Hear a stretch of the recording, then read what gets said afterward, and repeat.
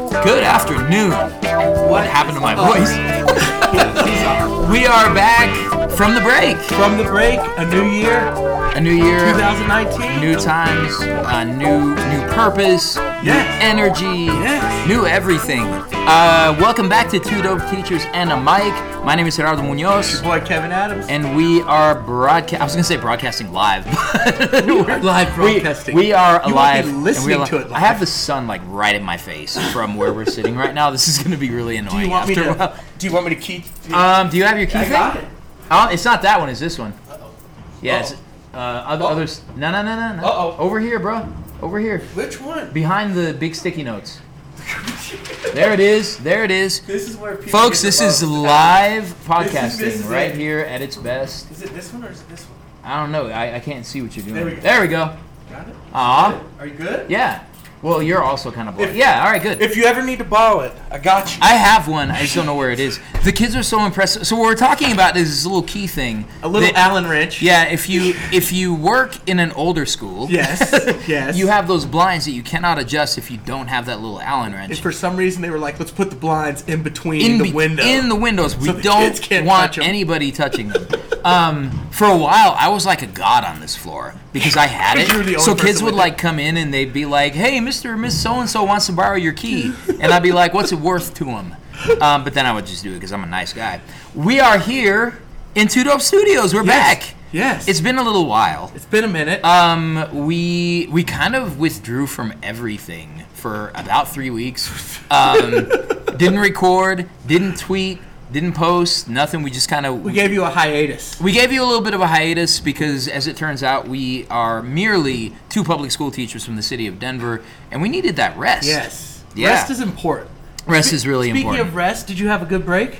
I would say that it was mostly good. Yeah. The part with my wife getting plagued was probably not that great. And the plague so, is still plaguing your family? It is, and I well, you saw us in the department Yes. meeting. Like somebody said, "Well, now I'm sick again." I'm like sliding over You're like, a foot. I'm move like, away. "We I'm are not not going doing back this down this again. road." We are not doing." Although I still have this cough, and the doctor told me it wasn't a chronic cough, even though I seem to be talking chronically. I got some shade. For Kaiser. Uh-oh. Like, let's hear it. Y'all are whack. I'm all right? for Y'all Kaiser are whack. shade. Like, y'all are whack. You do everything to not see your patients. And then you're not helpful when you actually see them. But that's a different episode. It's a whole different episode. Could be in the context of a possible work stoppage that may happen at some point here, right? There's a little bit of that on the horizon. Other than that, though, I had a decent break. It's just good to slow down a little bit. Yes. Like, we didn't go anywhere. That's good. We thought about going to the mountains, but I think just like being in the house was kind of good and relaxing for me. Just having no place to like be, Yeah. no deadlines. I mean, we saw the in-laws on Christmas, my in-laws There on you go. Christmas, and then my mom and stepdad on Christmas Day. There you So go. that was all good. Fam you came know. through. What about you? Yeah, it was good. It was good. My daughter has turned 12 years old now. 12 years She's made old? it. 12 years What? old on Christmas Day. But we were She's a dozen right there. Yep. But we stuck around the house, relaxed, got the chance to play some music. Wait, that so was she's good. here. Sophia, when's your birthday? Christmas Day. Christmas Day. That's right. I Yes. remember that. She's the best Do Christmas you- present I've ever gotten. Do you feel like you get robbed a little bit? No. Your family doesn't do that shady thing of combining Christmas and birthday gifts? No. Ah, Maybe maybe a little. a little Maybe a bit. little, every maybe once a in little a bit. while. Hey, no shade to you. No, because my birthday's 2 weeks after Christmas. Yeah. And my parents used to do that nonsense. You're like, Like, wait a minute. I'd be like, wait a minute, everything is on sale. Yeah, they were smart. If anything, y'all should buy more things on Like, my no, birthday. Nope. Nah. We're gonna So, combine it. Yeah.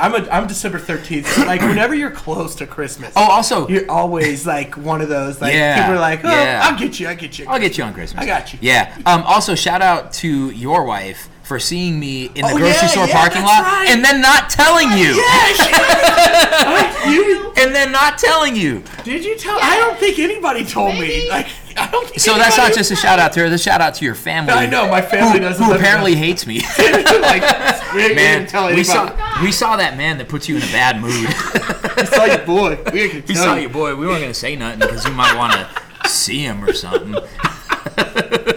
So shout outs all over. By the way, in 2019, all my shout outs are going to be shade. That's it. Like, if you get a shout out, no shade. Know that I'm not really 2019 shouting you is a out. shady year. It's a shady year. It's a shady year. I don't know if it's a shady year. We'll see. Like, we got this new Congress.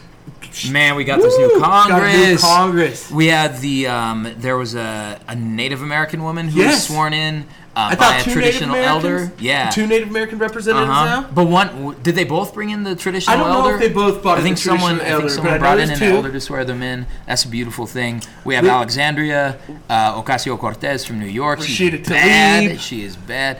You know what my favorite thing was, and you aren't aware of social media in general. Yes. But did you hear about the video that leaked of her dancing in college? Of course I did this because one thing that young ladies shouldn't do, especially women of color when they're in college, is have fun dancing. They shouldn't play around. But I want you to just pull back and rewind to a little hearing of a man named Brett Kavanaugh. We were talking about Donkey Dan and Ski and all of his boys, and nobody was. And when they were talking about drinking all sorts of beer in high school, which dancing is not against the law unless you live in the town where Footloose happened. That's right. And as I understand, drinking beer underage that town changed things because of Kevin Bacon. Oh, Kevin Bacon. Kevin Bacon changed things. Kevin Bacon. Yeah, thank you, Kevin. Shout out to Kevin Bacon for bringing dancing back to that fictional town. Yes. Shout out to John Lithgow for being a Puritan. But what it got me, it was like, no, it's true. She can't dance. She can't be like she was doing. She looked like she was having fun. I think they didn't like that she could dance. That she had rhythm. Yeah. I think that was their biggest problem. They were like, wait. She's I would not say to that the beat. Congress is not really known for its rhythmic fortitude. Now it is. Well, it's gone up a little bit. It's like, I mean, our school doesn't have rhythm either. But I love seeing the pictures. I can't remember who it was, but like you just saw this change, and I know like they talked about that one of the first things they did was they passed a resolution to allow for head covering in the House of Congress because it wasn't allowed, and now you have Muslim women who wear head coverings. And so like we are changing.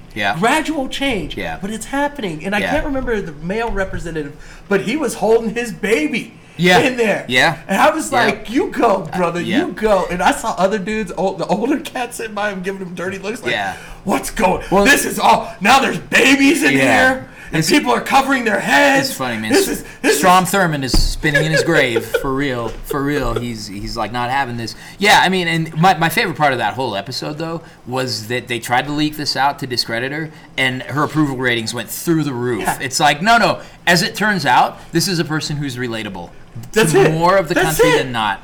And so everybody's like, I've seen Footloose, or what? Not Footloose. What is it called? What's the movie? Breakfast Club. Oh right? yeah, that's where the dance came from. That's what they were doing. That's right.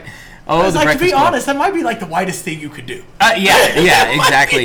Now, to get some of those house parties, and it might be a little bit different.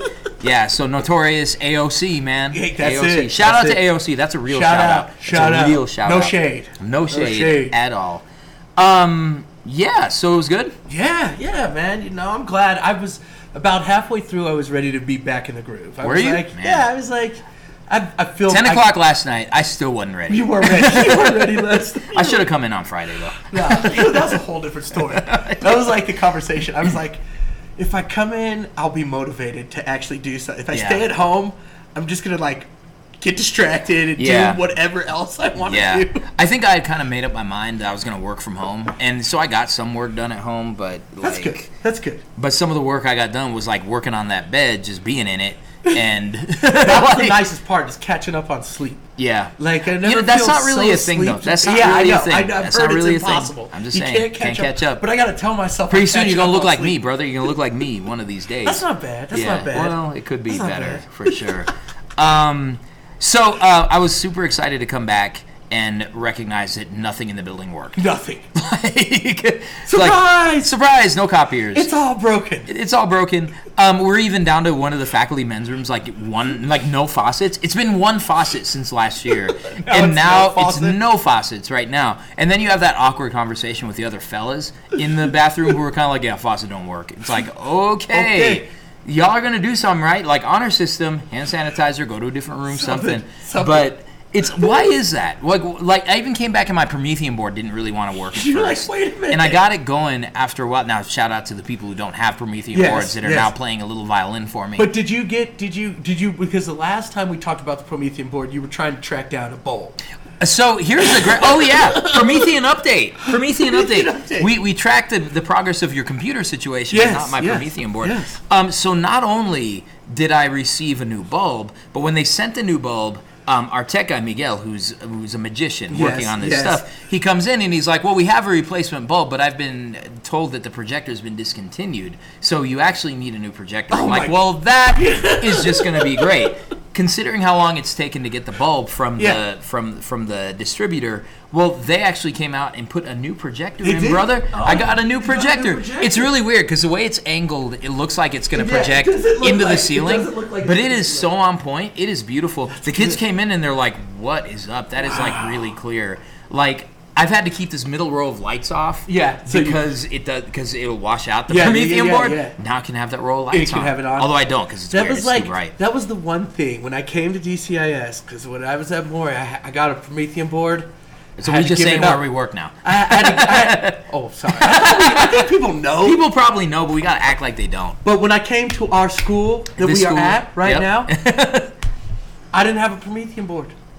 That was the one. You still don't have big one. Adjustment. Yeah. But so what I did was I went and bought the little the particle board, the whiteboard, and I put it up. I noticed that. There was a chalkboard in there, and I was like, I ain't doing chalk, dude. I ain't doing chalk. I did chalk for like 5 years here. So when I got here, there was no screen. I didn't have a projector, and they had no plan. You know what I had to ask for? An overhead projector. An OHP. An OHP. Yes. See, that's even too young for me. We didn't talk about OHP. No. The reason why I call it that is because we were sitting in our teacher ed class. That could be a naughty by nature. And they were like talking about what technology do you have? You know, and they were like, someone was like, do you use the OHP? And everybody was like, what is the OHP? What is the OHP? What are you talking? They were like, it's overhead projector. We were like, that's technology. It's technology. I mean, technically, a pencil is technology. Like, I'm surprised that I'm surprised that our like school leadership hasn't rolled that out. You have technology. Here's our new scissors. Here's our new technology initiative. A pencil in every hand. Here's a pencil in every hand. We're going one, guys. We're going 1-to-1. 1-to-1 with pencils. With pencils. Chairs. Every student gets a pencil. Everybody gets a chair. Everybody gets a chair. Everybody gets one piece of paper. Everybody gets one piece of paper. Use the backside. Use the backside. That's like 2 pieces of paper. That's 2 pieces. Whoa. Have you had that question from kids where you're like, you have to write a page? They're like, both sides? I'm like, no. If it was both sides, it would be 2. Like, that'd be 2 pages. Well, but you could mean 4. I don't know. When did this happen? You're like, how do we not understand pages? I can't, man, nothing. 1 page. Well, there was like... I took 1 page to mean 1 page because I didn't want to write anymore. Yeah. I was like, let me just get to the I was just like, you said 1 page. Done. You said 1 page. That's 1 page surface. You tell me on the back, I'm going to tell you that's 2 pages. 1 page surface. So nothing works, and that's fun. How's your first day back? It was good. It was good. The kids seem to be ready for it for the most part. One of my classes has decreased in size due to some like moving around. Yeah, I noticed that. There's a lot of weird movement. Yeah, there's some movement, but it's okay. But I'm excited. Yeah. You know, for my 8th graders, this is it. This is like the last semester of middle school. Yeah, that's wild. They're going to high school. You know, some of them are like, that's a big deal. Some of them don't think it's a big deal. Yeah. My child is off to art class. She's out. She's going to art. She's Audi 5,000, 3,000, 5,000. 5,000. And was it 3,000 at one point? Probably was. Probably back when I was a kid. So my kid leaves the room in exactly the way that she usually leaves the room that I'm in. That's shaking her head. You wait till you have an 8th grader. It's just interesting. I know. I feel like I'm on the verge of that constantly. Yeah, definitely. I mean, this is the part where they blame us, but so it's a good day back. Yeah. My students were not feeling it today. They weren't ready. They weren't feeling it. Like, yeah, there's just no energy, and it's hard. Like, it's hard to feel prepared on the first day, right? It is. That is the oddest thing. And I still, like, I went to bed last night, and I fell asleep good, and like, I didn't have that laying in bed just thinking about stuff, so I feel like, you know, I'm feeling a little more comfortable. Yep. But then, like, at about 4:30, I woke up. Like, I couldn't get back to sleep. I was like... I couldn't get up. It was just like... It was just hard this morning. It's been a long time since I've had like before school anxiety. Like I don't really have that anymore. Like I've learned to just kind of like unplug. Yeah. But I guess the thing that I kind of figured out today is that it's never perfect, right? Yep. And there's always going to be something. Sometimes it's a little thing like, I didn't make enough copies, so I need to figure out making 2 more copies of a packet. And sometimes there's no copier. Sometimes you got no copier. On the day that you have to pass out a syllabus, right? You're like, okay, here we go. So we kind of worked it out. It's going to be interesting, though. I'm not teaching hip-hop studies for the first time in it's been a minute. A year and a half. Yeah, it's been 3 straight But you have semesters. La Raza studies? Yeah, so that's going to be really interesting. Is it the same group of kids or is it a different group of kids? Or a mix? So our kids don't want to take electives. It's the weirdest thing. But I mean, they're not really electives when it's your only choice, right? But I have a core of I think 16 kids who are staying with me. Oh, that's good. And so what we're actually going to do, because it came up that that most of the kids in the class had been scheduled into the class regardless of whether they had taken Raza studies before or not. Yep. And so in most districts, you can't take a class twice, right? Yep. And get additional credits. So sort of talking to him before the break, I kind of asked him, I was like, what do you think we should do? And some of them were just kind of like, we should get deeper in it. And I was looking at the syllabus, and the syllabus was written in 1993. Yes. Right? Yes. 25 years ago. Had to make some noise to get it reactivated because apparently if you don't teach something for a year, a lot of school districts just disappear it, right? And they just take it offline, right? But fortunately, we got that restored. But what I've noticed is that the class is very specific to the Mexican American experience. Yeah. 25 years ago, the majority of Latinos in DPS were Mexican or of Mexican American descent, and I would say it was probably half and half between native-born and immigrant kids or kids of immigrants and that kind of thing. And now it's just different. We have Central American kids, we have South American kids. Like I've probably had more Colombians take more than one class with me than any of the Mexicanos in our building. So that's been kind of interesting. So what we're going to look at is trying to augment the syllabus a little bit, rewrite it, and I'm turning it into a project-based class. Nice. Which I haven't done PBL in a really long time. So it was kind of cool. So between kids not feeling like they needed to come on the first day of school and kids trying to change their schedule, I had like 9 kids in class today. We just sat at the big round table and talked about, here's why this class exists. What do you want out of this class? Let's talk about some things we can do. What are some needs that we can address through a history class that we can kind of the students work to on. let them really control their education. Yeah. So we'll see what happens. That sounds cool. It'll be kind of interesting. But yeah, the vibe, man, the vibe was not strong. I feel like the first day back after winter break. But also, you have mostly middle school. I have mostly high school. High schoolers are a little different. There are high schoolers who, for example, kind of have the choice as to whether they're going to come on the first day. That is true. And it's hard to argue with them when they say, well, nothing really happens on the first day, because sometimes that is true. Sometimes that is how it is. Of course, then they come back later. They have no idea what you're supposed to be doing, what procedures are. I'm like, didn't you just say that nothing happens on the first day? Clearly we This did is what stuff. happens on the first day. I gave my 9th graders jobs. There you go. They were really excited, actually. There you go. I was like, congratulations, guys. You have just got a hired job for your first job. They applied and everything. That's good. Like before the What are semester. some of the jobs? Let's see. So we have the document specialist. Okay. We have the absence secretary. Yes. We have the oh man. See now I'm on the spot. Now I remember. That's all right. I just said a couple. Hey, this is one I'm proud of. We have a guest teacher ambassador. Ooh. Oh, I've heard about that. Yeah. I love that idea. This child's job is to make sure that the substitute teacher understands the way we do things in order that they can kind of do things. And low key, they're a little bit of a snitch. Which is fine. And we got some good personalities for that.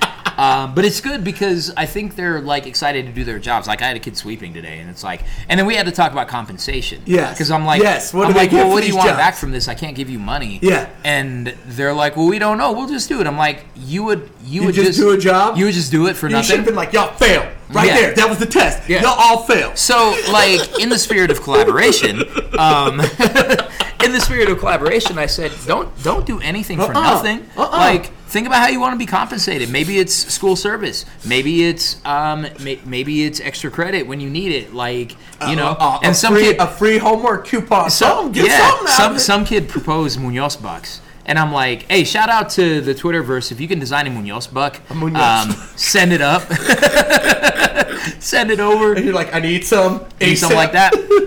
Yeah, by tomorrow would be cool. ASAP. It's like that commercial about like the guy putting his friends to work. That's it. Like, That's it. so that's been kind of interesting. They applied, they got hired, it was cool, and now they have to sort of let their classmates know what they need in order to do their jobs effectively. Oh, that's cool. We have a kid that's in charge of chairs. There we go. At the end of the day, like to put chairs up, and so so everybody's supposed to put their own chair up. Yeah. But his job is to fuss at anybody who doesn't put their chair up. That's and he good. goes around and puts any extras up. He's all about it. That's good. So it's good. We got Messenger. We got somebody to do my boards. Like they That's haven't good. obviously started yet. Yeah, but you just hired him. Just hired him. You just hired him. So we'll see. And I see you have a big 48 on your board. Yes. I'm gonna guess what that 48 Okay. stands for. There are 48 days for your students until they have to take their AP test. 48 class periods. 48 class periods. That's exactly right. They saw that and they were like, It was a really. it was a sobering moment. It was a really, sobering, I think, is the right word for them. Uh-oh. Because it's like, we have 48 class periods, and tomorrow it'll be 47. That number's going down. It's just going to get smaller.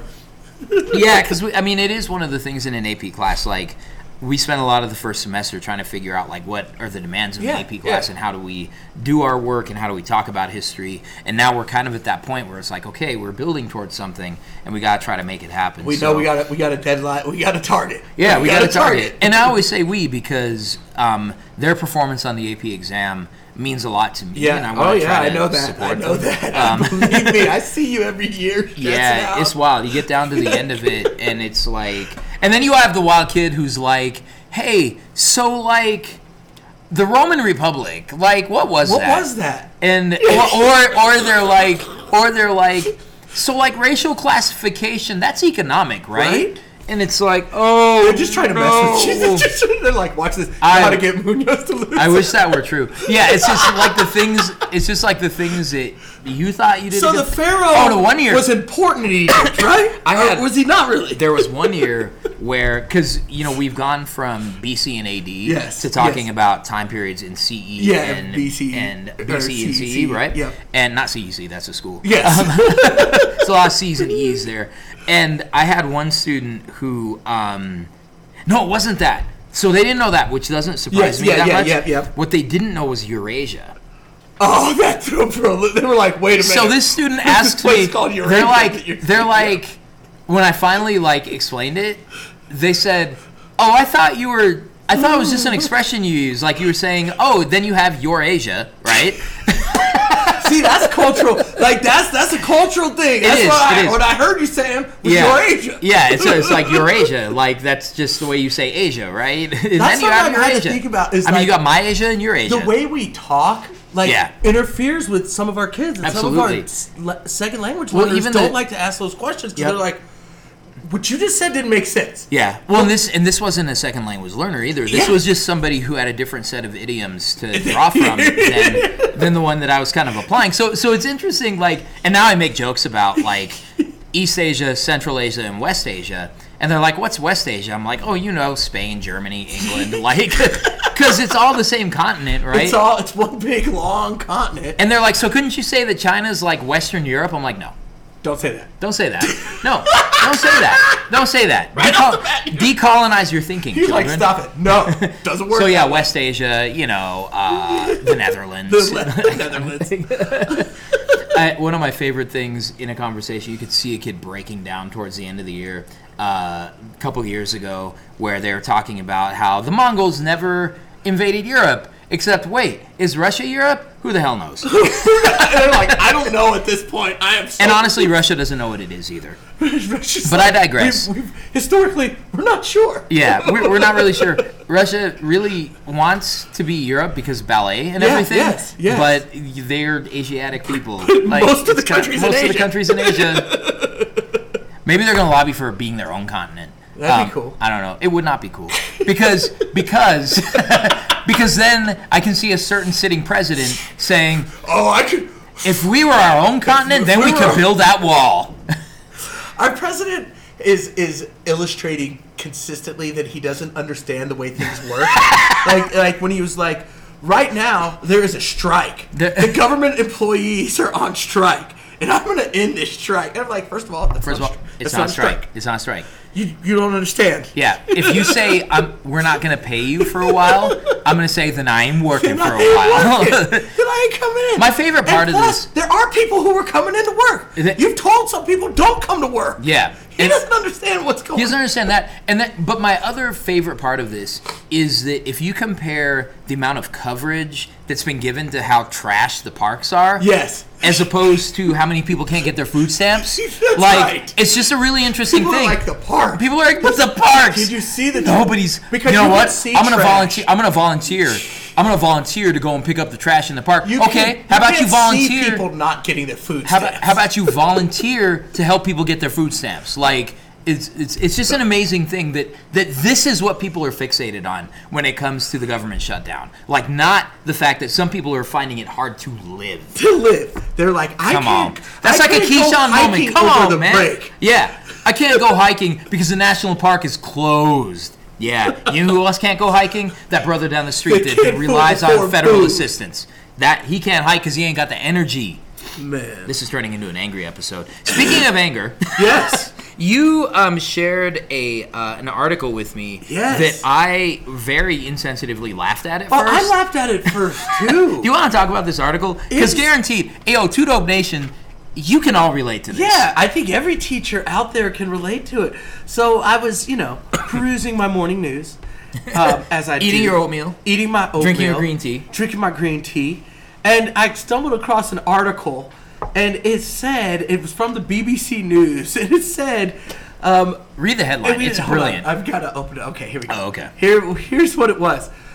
A teacher's story. Eat, teach, and repeat. And this teacher talked about considering driving her car into a tree to avoid going back to the classroom. I mean,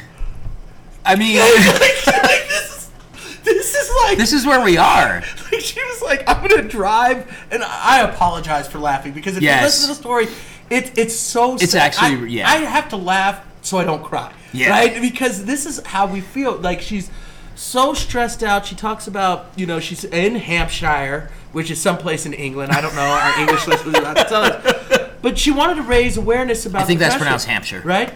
Oh, Hampshire. Thank you. Hampshire. Over 2/3 of teachers say their job has adversely affected their mental health, according to the Educational Support Partnerships charity. And this teacher, her story was like, I was so stressed out that Yeah. I didn't want to go back. And so I contemplated driving my car into a tree so I could hurt myself, not just for the day, for an extended amount of time so I didn't have to go back into that classroom. Exactly. It is one of those ones that you laugh because you want to cry because it is so relatable. Like those days that you're coming in and you're just like, I don't know how I'm gonna. How am I going to get through this? Like the depth you have to find to be able to kind of do it. Yeah, it's amazing. Now here's what I want to know. Uh-huh. What about that third that says their mental health has not been Yeah, I wonder affected about adversely? that. I really wonder about them. I wonder about that. Like, I mean, I would imagine there's some measure of self-medication happening there. Something. Like who are these people? High-level meditation. They have done a lot of work on themselves to come to terms. I with just all- I'm not one. I don't feel like I take a lot of my stress home anymore. Yep. Shout out to Angela Watson Yes, for helping yes, us out shout there. out. Sign up, drop my name, I get an Amazon gift card. They also had a little offering. They have an opening. I got the email saying they have a new cohort opened up. Yep. Because you can't always join up. Can't always join up. January, July. Yep, You know. yep. So I mean, I think that has helped me to sort of compartmentalize a lot of my stress and anxiety. And I think maybe this is the kind of thing that people think is complacency in veteran teachers, where it's not that I don't care. It's just that I know that 100% of what I try to do will not be perfect, and it's just kind of this process. And I don't know, but I definitely know on some of those really tough days, it's just like today I didn't have great plans, Yeah, you know? yeah. And it's like, okay, here's factually what's going to happen. Kids are going to show up Yep. in this class, and we're going to work on something. That's it. And that's just kind of how it's going to have to work. But I mean, I do think that the degree, and that the thing that was really shocking to me was how global this is. Yes, yeah, right? that's what got me. Because I think we like to think in the U.S. that there's something exceptional about the particular kind of stress Yep. that we carry. Yep. And this story said to me that no, not everyone else is Finland, Yeah, right? yeah. And in fact, most places aren't. Most places don't know what they're doing, and they pass that stress on to us. And it tells me that most teachers are feeling like, are being told that you're not good enough. Yeah. Around the world, teachers are being told Yep. that for some reason we aren't meeting the needs Yeah. of our kids, right? Yeah. And I think it goes back to that article we talked about our schools really failing. Yeah. Is it really as dire as we say it is? Yeah. But I think about my own, like, I don't, mine is not so severe as, like, driving into a tree. Yeah. But I have this, like, fantasy, because we don't get snow days anymore. That used to be, my old one would be like, Yeah. let's wake up and this would be a snow Well, because day. on a snow day, you don't have to write sub plans. You don't have to write sub plans, that's right. Because ain't nobody coming in. But, like, I was like, water mains. Like, so not in our building, like Yeah, in yeah, our yeah. neighborhood. Yeah, in the vicinity. Like, I don't want it to be something to harm And not when anybody, not when it's like 12 below, because Yeah. that's going to be tough on Yeah, families. no, we don't want something. I on a need something perfect, just like, on a balmy 65-degree day, a little water main break. and I get the call, and they're like, "Water main's broken. We can't open the school, open the school." or a power outage. Power outage in the school. Power outage. It's weird. Power outages. Power outages yeah. are good, and again on a day that it's 65 and sunny, Yeah. where it's not going to like hurt anybody. But I think about like that mentality that we have, and I think teachers all have that, where it's like, and it's almost like students have it. But I think it's like, give me something that'll relieve this for this, like, Absolutely. one day. Yeah. 2 days, Yeah. just relieve it, because I am so stressed out. And I assume there's probably people who are non-teachers that are like, oh, come on, give me a break. You guys just got off a 2 weeks break. Yep, You get yep. 3 months in the summer. You get, all of this. Every other day, my kid gets a day off. So Yeah. what are you guys really so You know stressed what I do out with those about? people? I delete them off my social media. Like, these are not your people. You like, are not you my can't you people. can't talk to these people. You don't understand my struggle. Yeah, exactly. Yeah, exactly. And even people within a particular building who don't understand, like, you know where I'm going with this. You know where I'm going I know with there was this. something that came up in our meeting. Something came up in our meeting. Yeah. But so But just just when people are saying that, like, I have to do all of this. yeah. And while you're just relaxing. Well, I'm just chilling on my duty-free lunch. Yeah, so I just want to make a public service announcement. So to any current or aspiring school leaders Yes. out there, one way to convince your staff to do lunch duty Yes. is to say to them, it's a great opportunity for building relationships. Also, we just don't have enough people. We have 800 students. They're all lunching the same time. We just really need We help. need someone to watch them. Don't- For safety's sake. I would say that as school leaders, you're probably in a position where you have to do lunch duty every day. Yes. Please don't say that to your staff. That's right. Don't say to them, "Hey, well, I got to do it every day," because the staff may say things like, "Really?" Because we have to write lesson plans every day, and Every we have day. to grade every day. It's just a PSA. I don't know if this is happening in any school. I feel like it happens. Because I've heard it. I feel like it's in the other schools that I've worked yeah. at. I've heard it. I've heard it in schools that I've worked in as well, and it's just not a good look, y'all. It's just not a it's good not. look. You It can't doesn't win that leave people argument. feeling good. It doesn't leave people wanting to help you. Like, I want to help you. I want to help you. Fine. Do it your own self. Yep.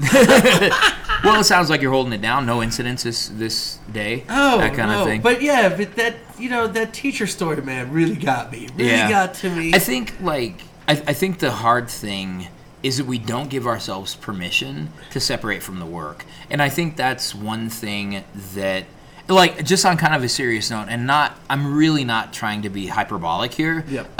But I do think that teaching will strip you of your humanity if you're not careful, because you will only see yourself as a person in the classroom whose job it is to teach and assess and That's right. support That's and right. plan and teach and assess and it was, what was the title of the article? Yeah. Eat, sleep, teach, and repeat. And so you can get into this feeling that everything that you are relates to your job. That's right. You are more than your job. That's right. And I think that's why breaks are critical for teachers, because you can kind of remember that, oh, wait a minute, there's other things that I'm about that don't have a direct place in my classroom. Yeah, and I think you hit on Like, I watch mobster movies. That has no Nothing to do- place that's- in anything that I'm teaching. Yeah, right? I watched some Although silly. I could probably make it work. I watched some silly comedy movies. Dude, I watched over the break. I watched It's Heat. ridiculous. I watched Heat for like the 9th time. Like, and then at one point they had the Godfather marathon on, Oh, and I'm we like, watched that. We watched that. yeah, was on in and my I'm house. like, That was on in my house. well, Some I kids over there guess nodding. this is what I'm doing right now.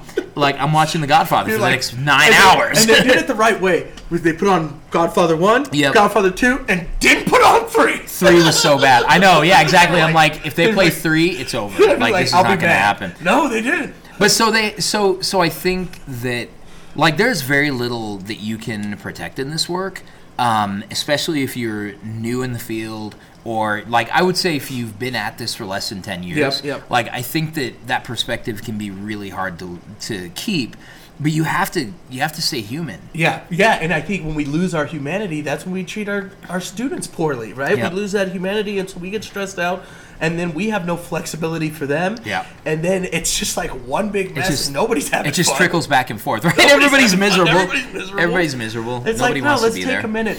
But I think about, like, you know, in the end, I'm not coming in to harm.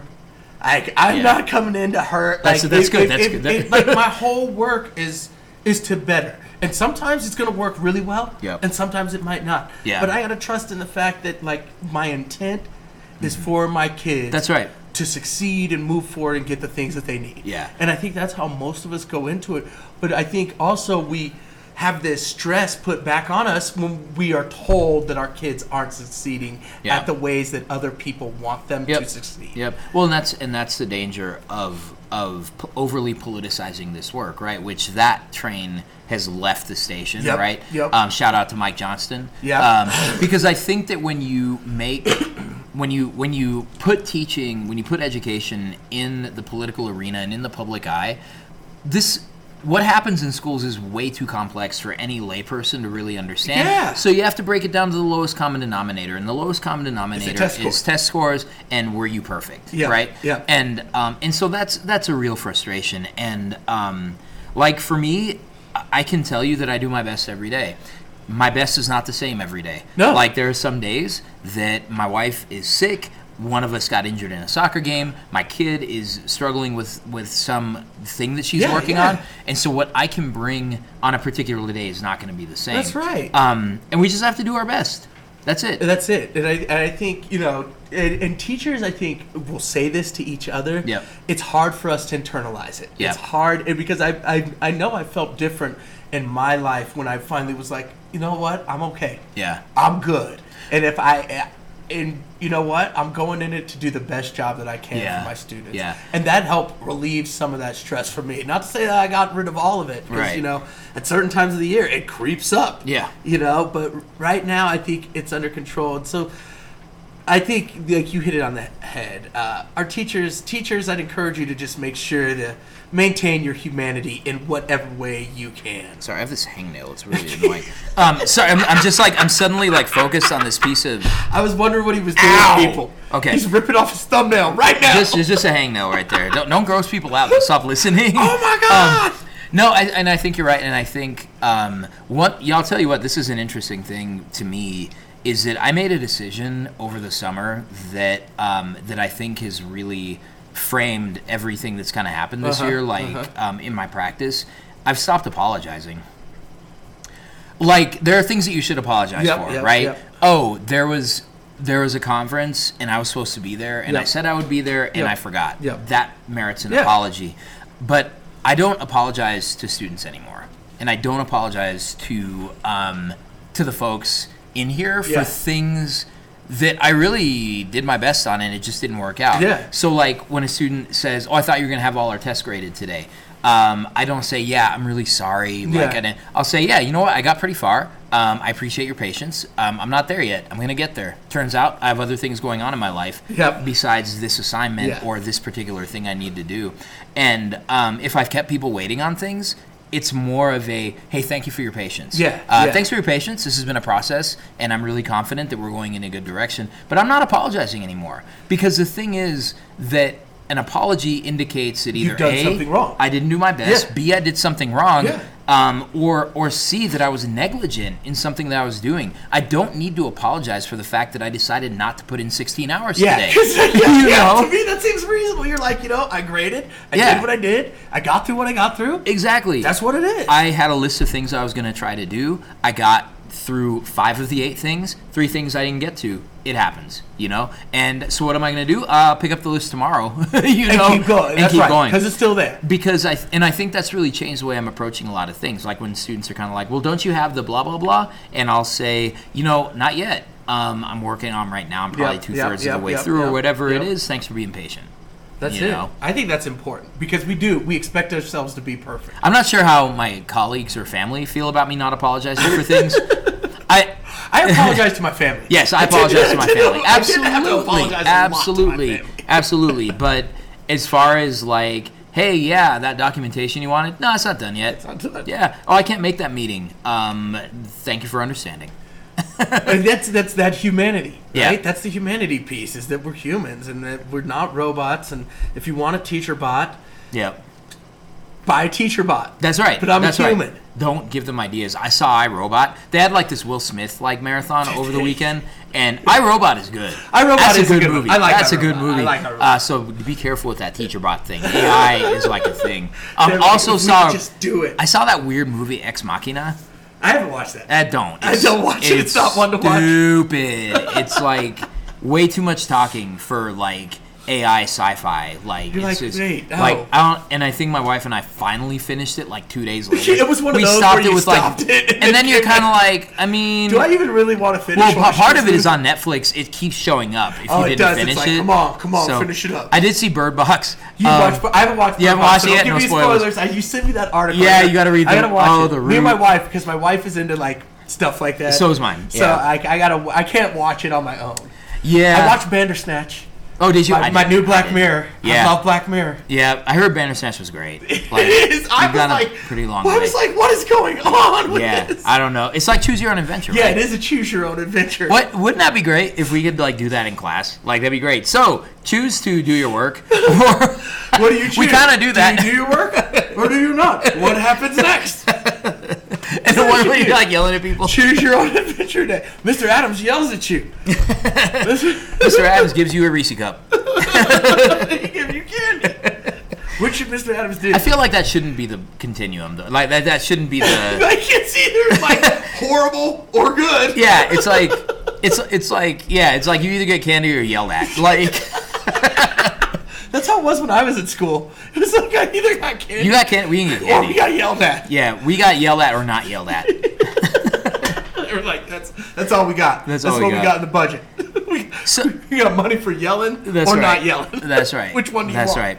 So I want to. We're gonna run long, of course, but I do want to shout out my Denver Nuggets for this terrific start to the season. They have been incredible. It's been great. But I'll tell you what, my Yeah, wait a minute. Hold on. What? I want to back this up. What? You keep saying. I know you're my Denver Nuggets. My Denver Nuggets. Our Denver Nuggets. Have you ever been to McNichols Sports Arena Yes. for a basketball game? Caught me. Yes, I have been to McNichols for a basketball game. Okay, all right. I was not long because the Pepsi Center. When did the Pepsi Center come about? Like 96 So or like 95? Something like that. Yeah. So I and saw, then Woody I Page I got moved here in 91. and Woody Page got sued for calling it the can, which is a beautiful thing. Which is like that's what we've always called it. That's what we've the always can. called it. Yep, that's what we always called it. But so I moved here from Atlanta in 91. Right. And so here's how big. LaFonso Ellis used to live in our neighborhood. But he used to live up the street. Oh, so you were balling like that? LaFonso Ellis. Y'all were balling like that. You lived by the Fonz. My parents went to a U2 concert with LaFonso With Ellis. LaFonso Ellis. First of all, my parents called me up. They told me I was in college, and I was like, "What are you doing, Mom?" She's like, "Oh, we're getting ready to go to a concert." I was like, "What concert?" She's like, "U2." I was like, "First of all, you know who U2 is." And then I was like, "Who you going to U2 with?" LaFonso Ellis and his wife. How did that happen? That's very I was interesting. like, what? That's interesting. So I want to point out, though, that off mic, you were really defensive about this. Yes. And then you proceeded to talk about how big a fan of the Atlanta Hawks you were. I was growing up. Right. Because So we how were a does that better team than y'all. I have never We're the had. Nuggets. That's not true. I've never This is where we wavered. get- I'm a day one. I'm a day one. I didn't even know Denver existed. Exactly. So you gotta take. I was born in the ATL. In the ATL. Here we go. And you and India Ari, right? Me and India Ari. It was me, India Ari, Jermaine Dupri, Chris Cross, another bad creation.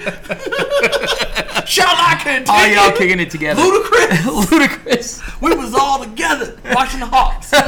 No. But when I moved here, of course, I went to Nuggets games and I got into the Nuggets and gradually, and I love the Nuggets. Yeah. So I take offense when you say my Nuggets because I want them to be our Nuggets. I want us to keep focused on the fact that my Nuggets are doing great. See, y'all heard. These are going to be my Nuggets. These are just my Nuggets. They are our Nuggets. Oh, fine. Whatever you want to say with that. You're like, but they mine. One thing really stuck with me. Yes, sir.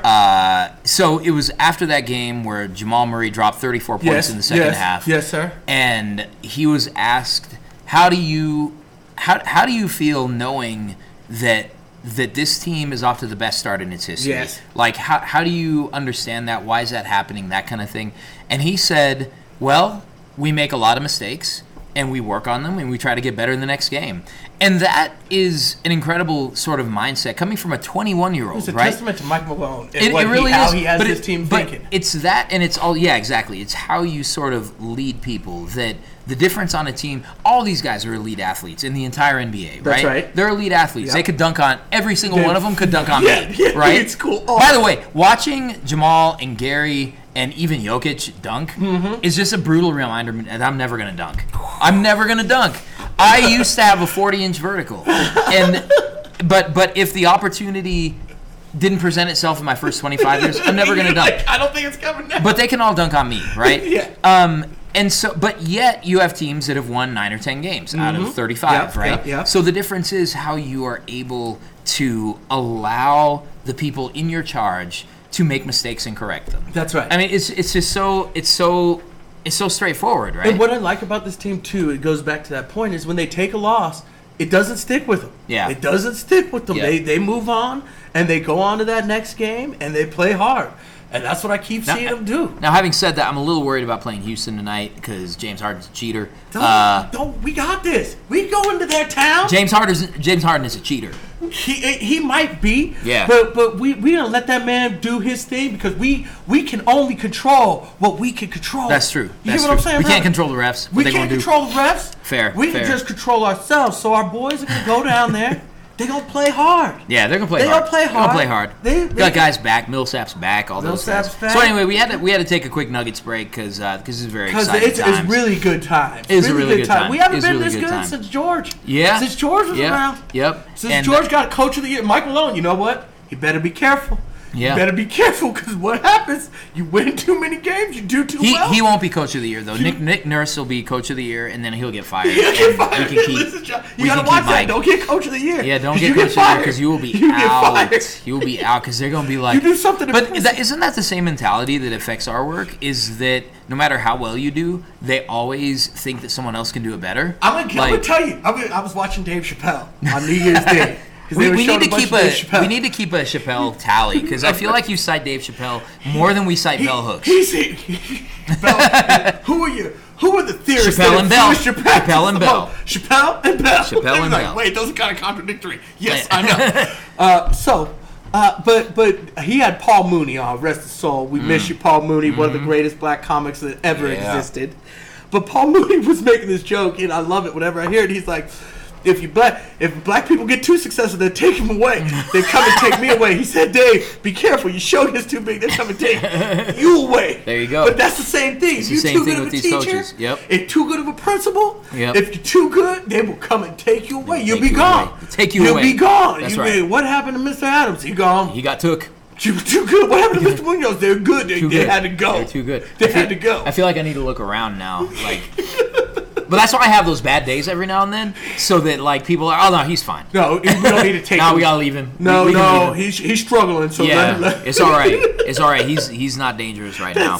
That's it. Speaking of dangerous ideas, Yes. You and I had an interesting text exchange Yes. over the weekend. Yes. Around the concept of restorative justice. Yes, restorative practices, So restorative justice. we're going to talk a little bit about this. But do you want to talk a little bit about why this conversation keeps coming up? So in our building, we've had some, I'd say, some cultural shifts, right, in terms of the types of kids that we have in our building and their willingness to kind of buy into the whole school culture. Right. And I think, what we've heard from a lot of teachers this year is they feel like that we don't have structures, that we don't have systems in place. Right. And I always get confused or wonder when people start talking about structures or systems, what do they mean, right? And for some teachers, I think they mean, we need a detention, a place to put kids when I'm tired of them, Yep. right? And a place where kids don't come back, a way to suspend kids, a way to possibly expel them from Yep. our school if they are viewed as severely disruptive by any teacher. Yep. For whatever reason. And so the big movement in our building and throughout our district is moving into restorative practices, which for those of you who don't know, it's a approach to discipline that aims at restoring relationships, and it's really centered in relationships and restoring communities, repairing the harm that's been done by students who are disruptive or misbehaving, and also trying to create a space where there can be discussions about what students' needs are, things like that. And so as a result, in our building, we've hired 2 new positions, 2 people who are restorative justice coordinators or restorative practice coordinators.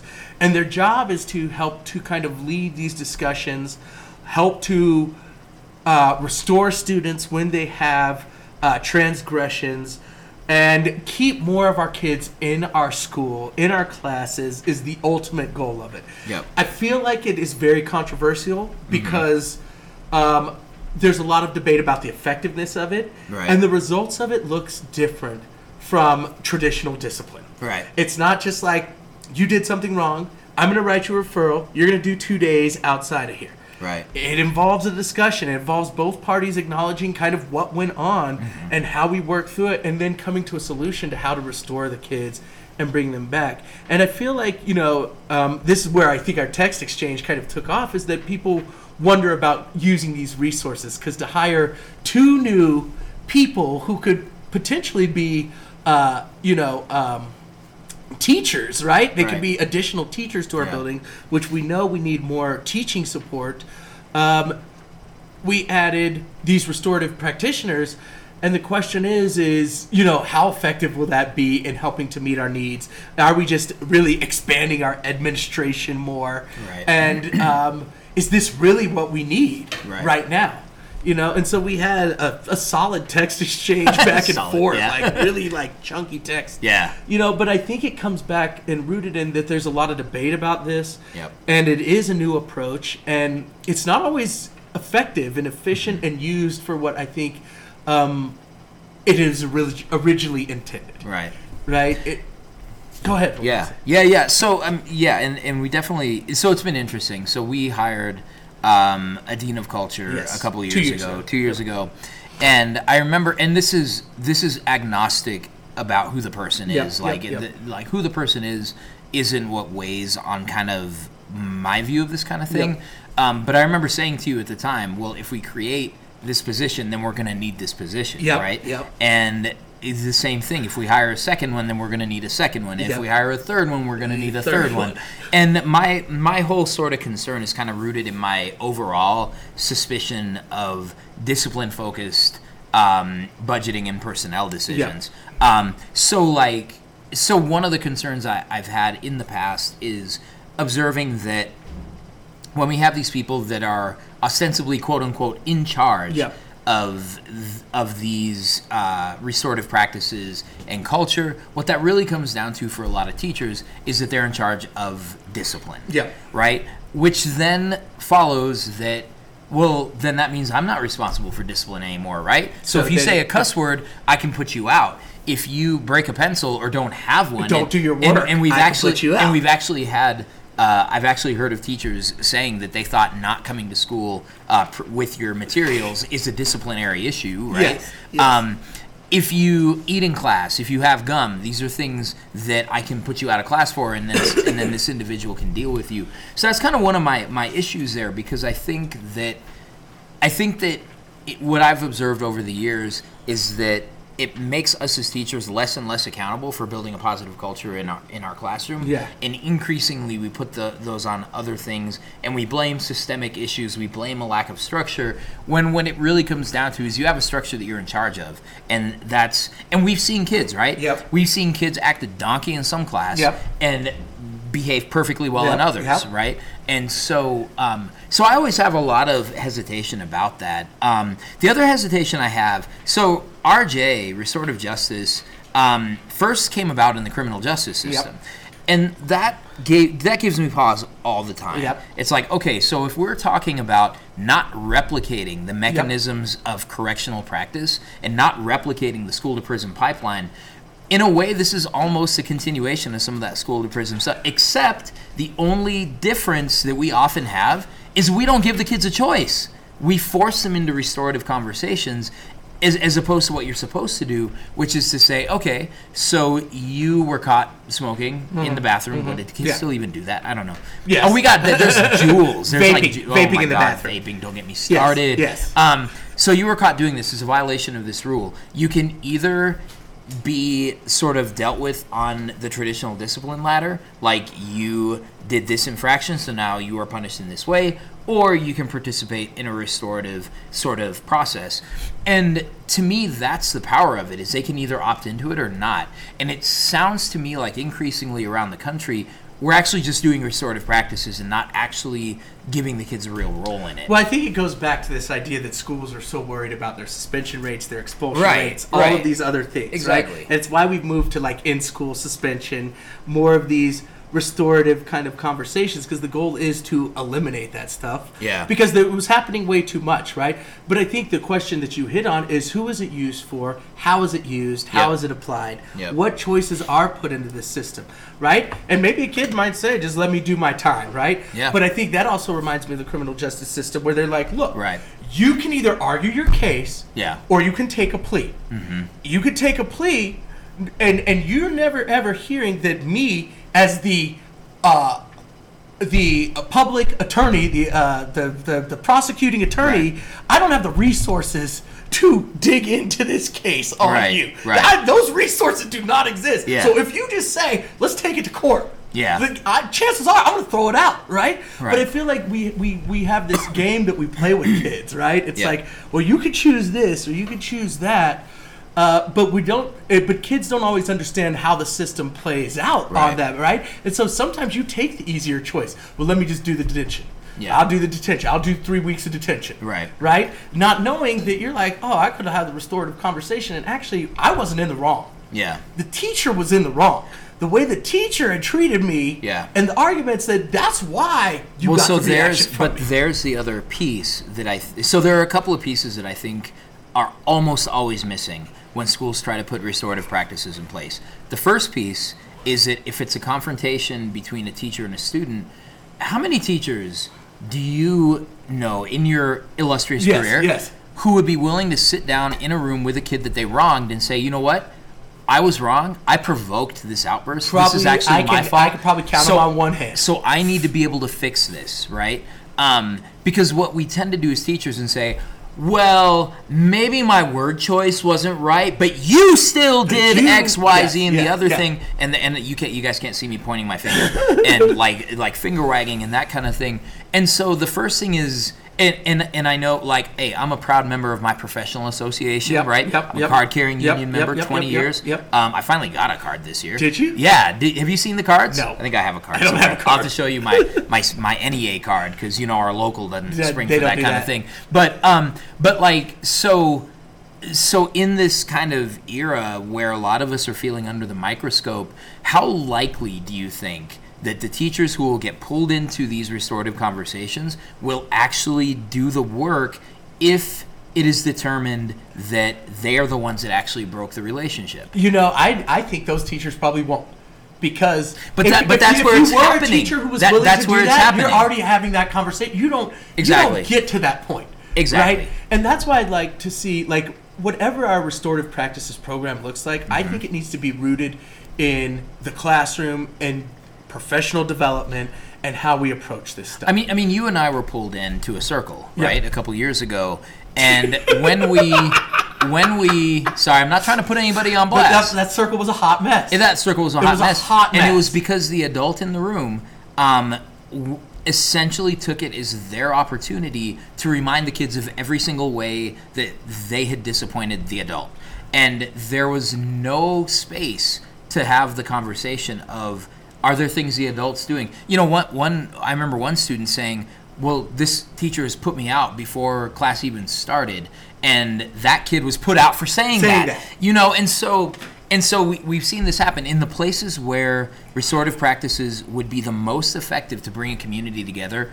I'm dubious as to whether it's going to happen. Whether because I think it goes back to the big question that we always ask is, how do you help teachers develop that patience, that compassion, that ability to be reflective on their own self, have enough humility to say, you know what, I made a mistake. Yeah. I was the one who triggered this whole situation. Right. And I didn't have to come in and demand that you live the way I want to live, right? Yeah. And I think this was kind of one of the things that we brought up. It was like part of restorative practice is being culturally responsive. Right. But if you're not really culturally responsive in general, it's not going to matter because you're still going to write it off every time. And that's the thing is that, so I'm on the Schott Foundation's website. Yep. They have so we'll link to it on the podcast.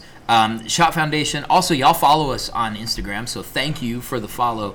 Schott Foundation does a lot of great work around equity in public education, and so they've got an infographic that says A Tale of Two Schools. And the foundational issue they have, Carlos had a heated argument with his parents before leaving for school, so he's running late. Let's see the difference that restorative policies and practices can make. So in zero tolerance education system, he's greeted by metal detectors and a police search. Teacher scolds him in front of the class. Carlos talks back and is given a detention, right?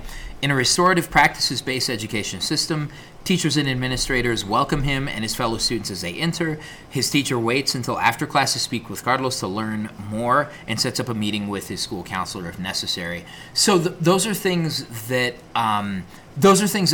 like you and I were probably doing before we ever heard the phrase restorative practices. And so in a way, so that's one concern I have, right? And I think most students will want to give their side of the story when it happens. Okay, here's the other thing. So years ago, I was at a school where we wanted to put this stuff in place, and there was all this excitement about like all of these and it was still being called restorative justice at that point. But there were a bunch of pieces that just got pulled and just kind of struck down I think for legitimate reasons. Like I think that pulled by who? Like the admin? And you know, it's always hazy as to who puts the kibosh on things. Some people are like, well, you know, our instructional superintendent said, the parents kind of feel, you know, those kind of vague. The kids kind of feel, you know, those things that aren't data driven, but they're just kind of like anecdotally driven. So things like peer juries, things like circle processes, things like peer mediation and peer counseling, those are all things that ended up getting pulled from the restorative program because of FERPA, right? Yes. Because of this notion because they said that kids have privacy. That there's a privacy issue. And I'm not flouting FERPA or anything like that. But what really disappointed me was the lack of a willingness to work within those policies and say, okay, if we do have FERPA and we do have these privacy things, are we properly communicating with families, with the kid themselves? Are we finding ways? Because there are schools all over the country that have peer juries, and FERPA's federal. It's not a weird Denver thing, right? This is a federal policy around privacy. And so the lack of a willingness to kind of work through those, because I think that in my experience, RJ scares people. Because it decentralizes the power structure of discipline and behavior, and it decentralizes culture.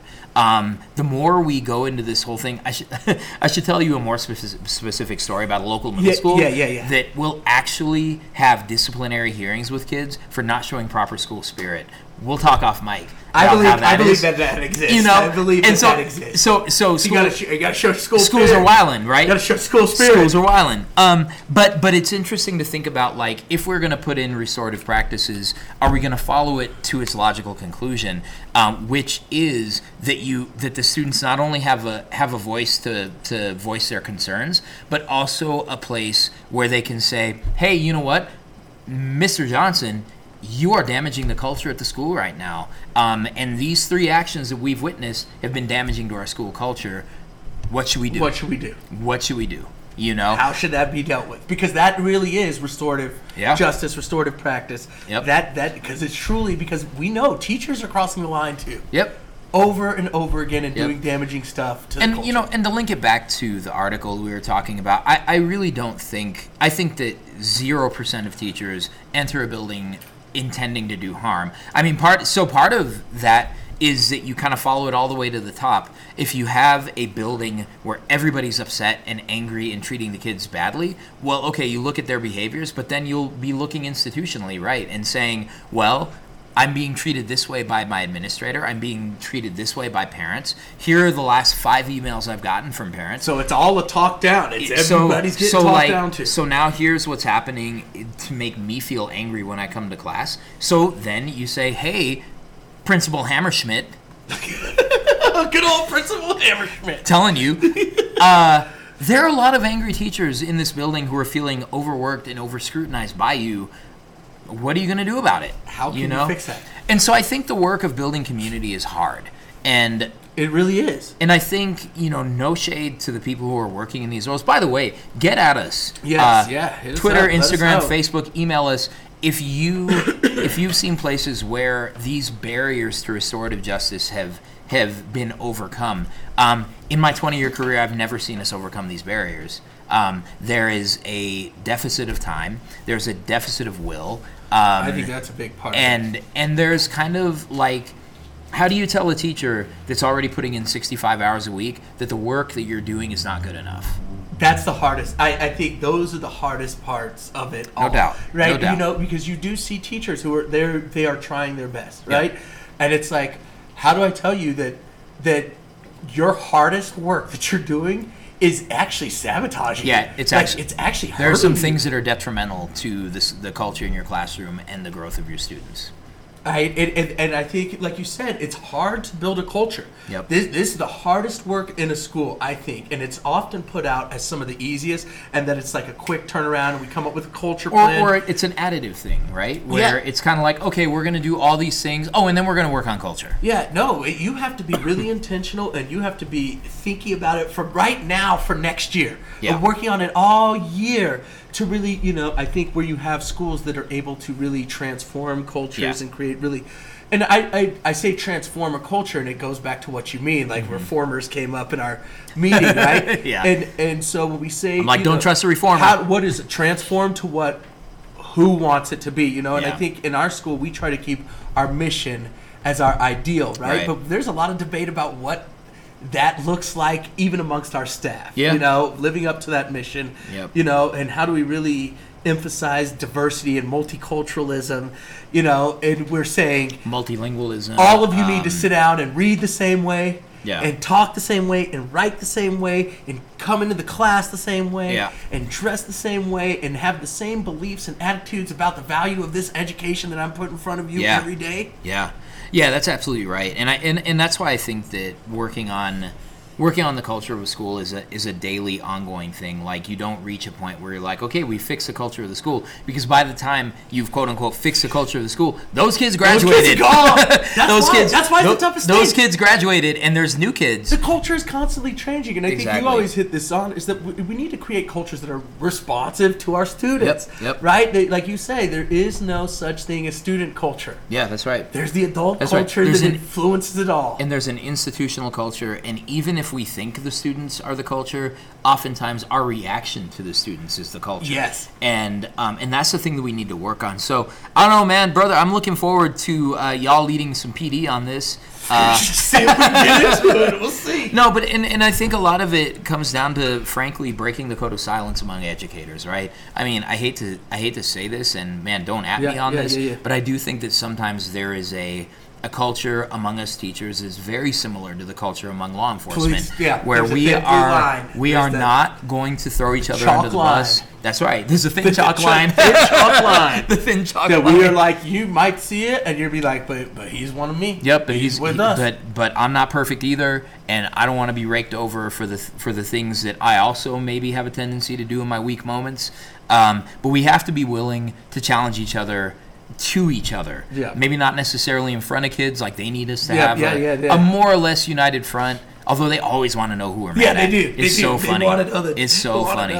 They've asked me, there's like, you know, because whenever they talk bad about a teacher, I'll say, hey, don't talk about my friends. Yeah. And they're like, oh, you and so-and-so are friends? I'm like, well, you don't know, do you? You don't know. You don't know, do you? Like, I want you to act like we're friends. And so that doesn't mean you can't criticize things that are happening and things that maybe you're upset with. But watch how you talk about it. Because you might be talking about my day one. You could, right? Could. You might be talking about somebody who's ride or die for it, and I'm going to have to get their back, you know? We are happy. But I think we do have to be comfortable having these conversations and committing ourselves to something that is a work in progress. Like if we adopted the philosophy that Mike Malone has taught to our Denver Nuggets, Thank you. And say, you know what? Whenever we take the court, whenever we take the floor, whenever we're in the classroom, it's just not going to be perfect. So what we need to do is we need to do the best we can. We need to be prepared, and then we just got to think about ways we can get a little bit better. That's it. And play to our strengths. I think that's the other thing that's missing from our interpretation of growth mindset.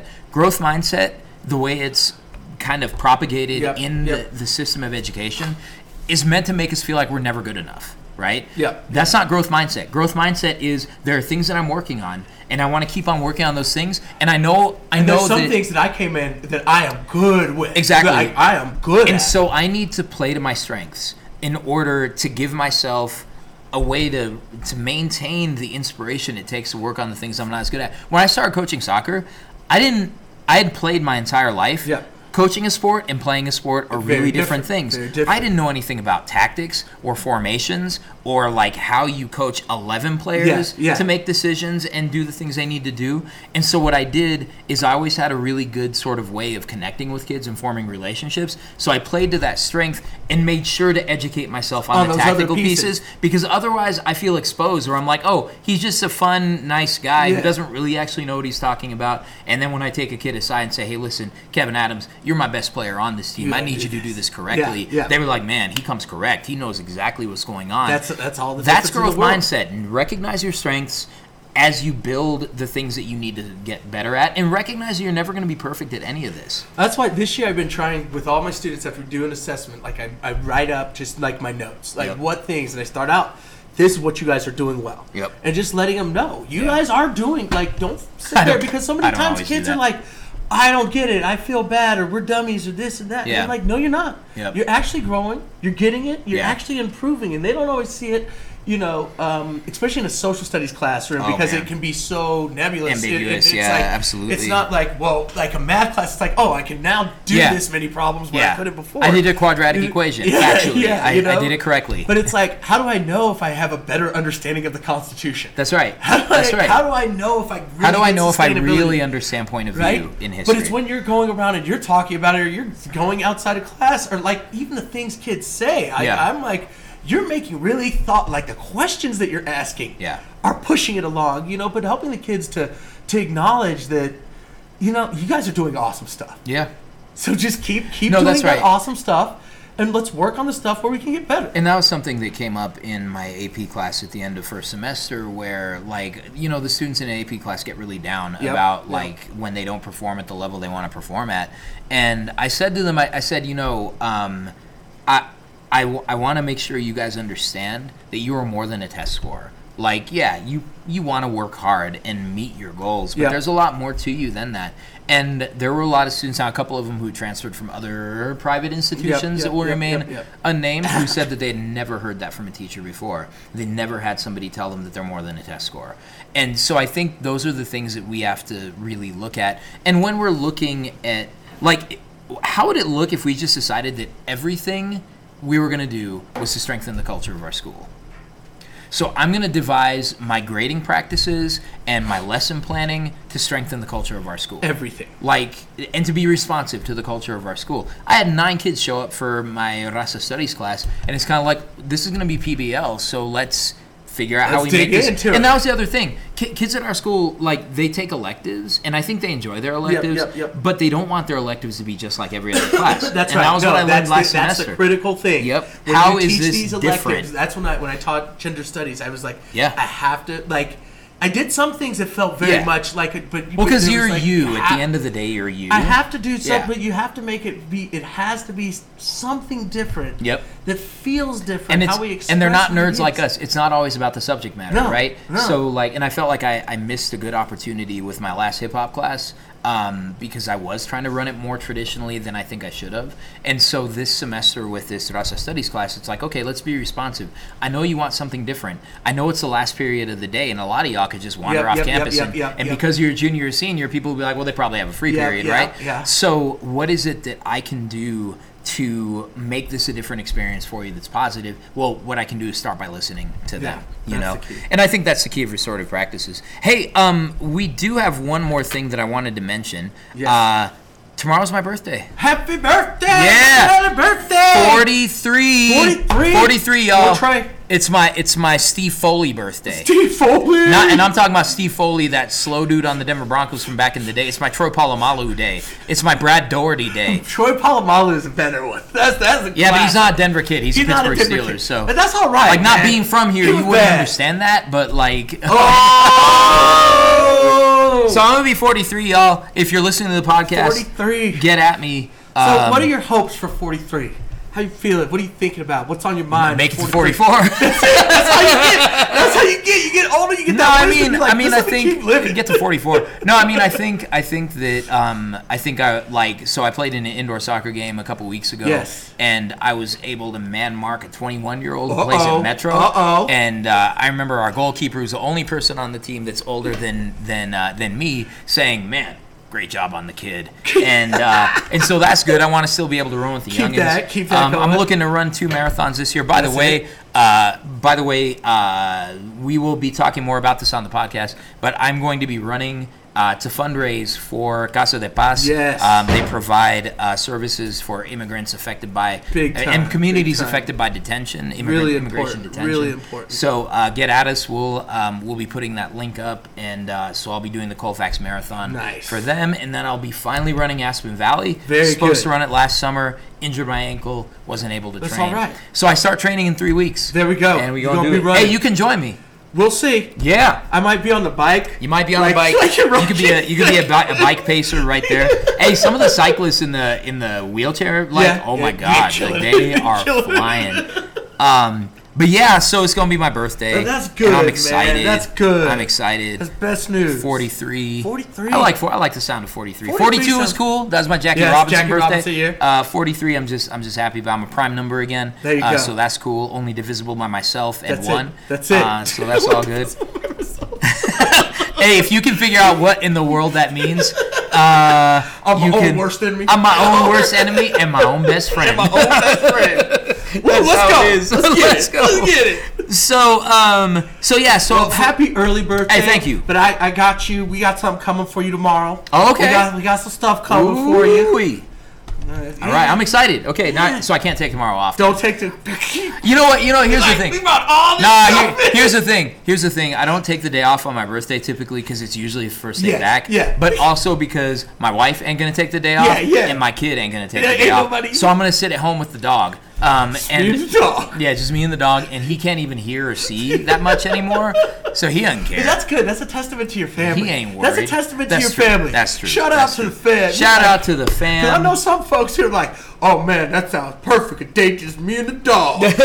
Exactly. I miss my family too much. There you man, go. For That's real. good. For That's real. good. So if you're interested in learning more about restorative justice and its history, some of the information we drew from is from the Center for Justice and Reconciliation, which does come out of the criminal justice system, but it's an interesting set of resources. And then of course, shout out to I was going to say hashtag Shot Foundation at the Shot Foundation.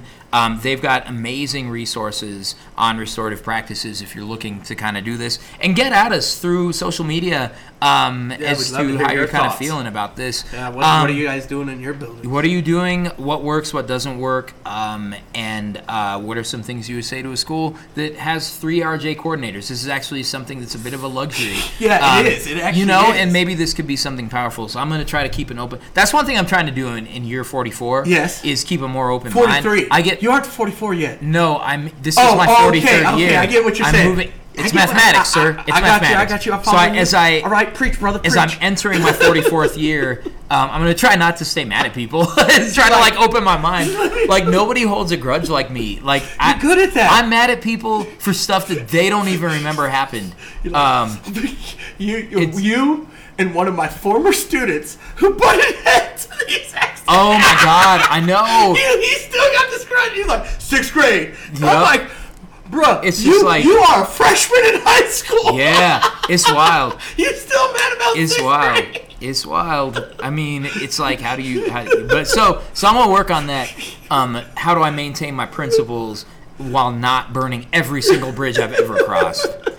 So shout out to your daughter for being patient through this whole thing. Been very good. She's out in the hall now. I think she's had enough. I think she's ready. Yeah, she's ready. So hey, you know where to get at us, right? At 2 Dope Teachers on Twitter, on Instagram. We're at over 800 followers on Twitter. 800. Let's try to make it 1,000 by the next time we that would be great. And we love y'all in the Twitterverse. Twitter is the best. It's so amazing. Those of you who follow us on Instagram, thank you for all the follows there. Facebook, you can email us. We've actually gotten emails. We have. Past. Yeah, we got one about the book club that we'll be starting up. Yes, we need to get on that. Shout out Haley. For helping us out on that. So for Kevin Adams, I am Gerardo Munoz. We are encouraging you today as you go back to work. If you're not back at work, not yet. As you go back when I was into at work, the game on Saturday, I heard this one teacher and he was saying, "Oh, well, tomorrow on Monday it's just teachers, and then kids come in the next day, so it's a nice easy." I'm like, I love our district. They were like, we're just like, that was a negotiation tactic. Yep. They were like, we're gonna give you if you guys give us this day, it's a work day, they were negotiating. They were like, wait a minute, wait, we gotta come back on a Friday, and yeah, exactly. And now everybody's back. Everybody's back. Right now, today, they're here. Let's go. So just want to remind you to stay encouraged. You got this. Don't let this feel bigger than it is. You are a great teacher. You've been doing this at least the first half of the year. You can do another half, right? That's it. And just remember that today, tomorrow, end of the semester, as always, we want y'all to stay dope.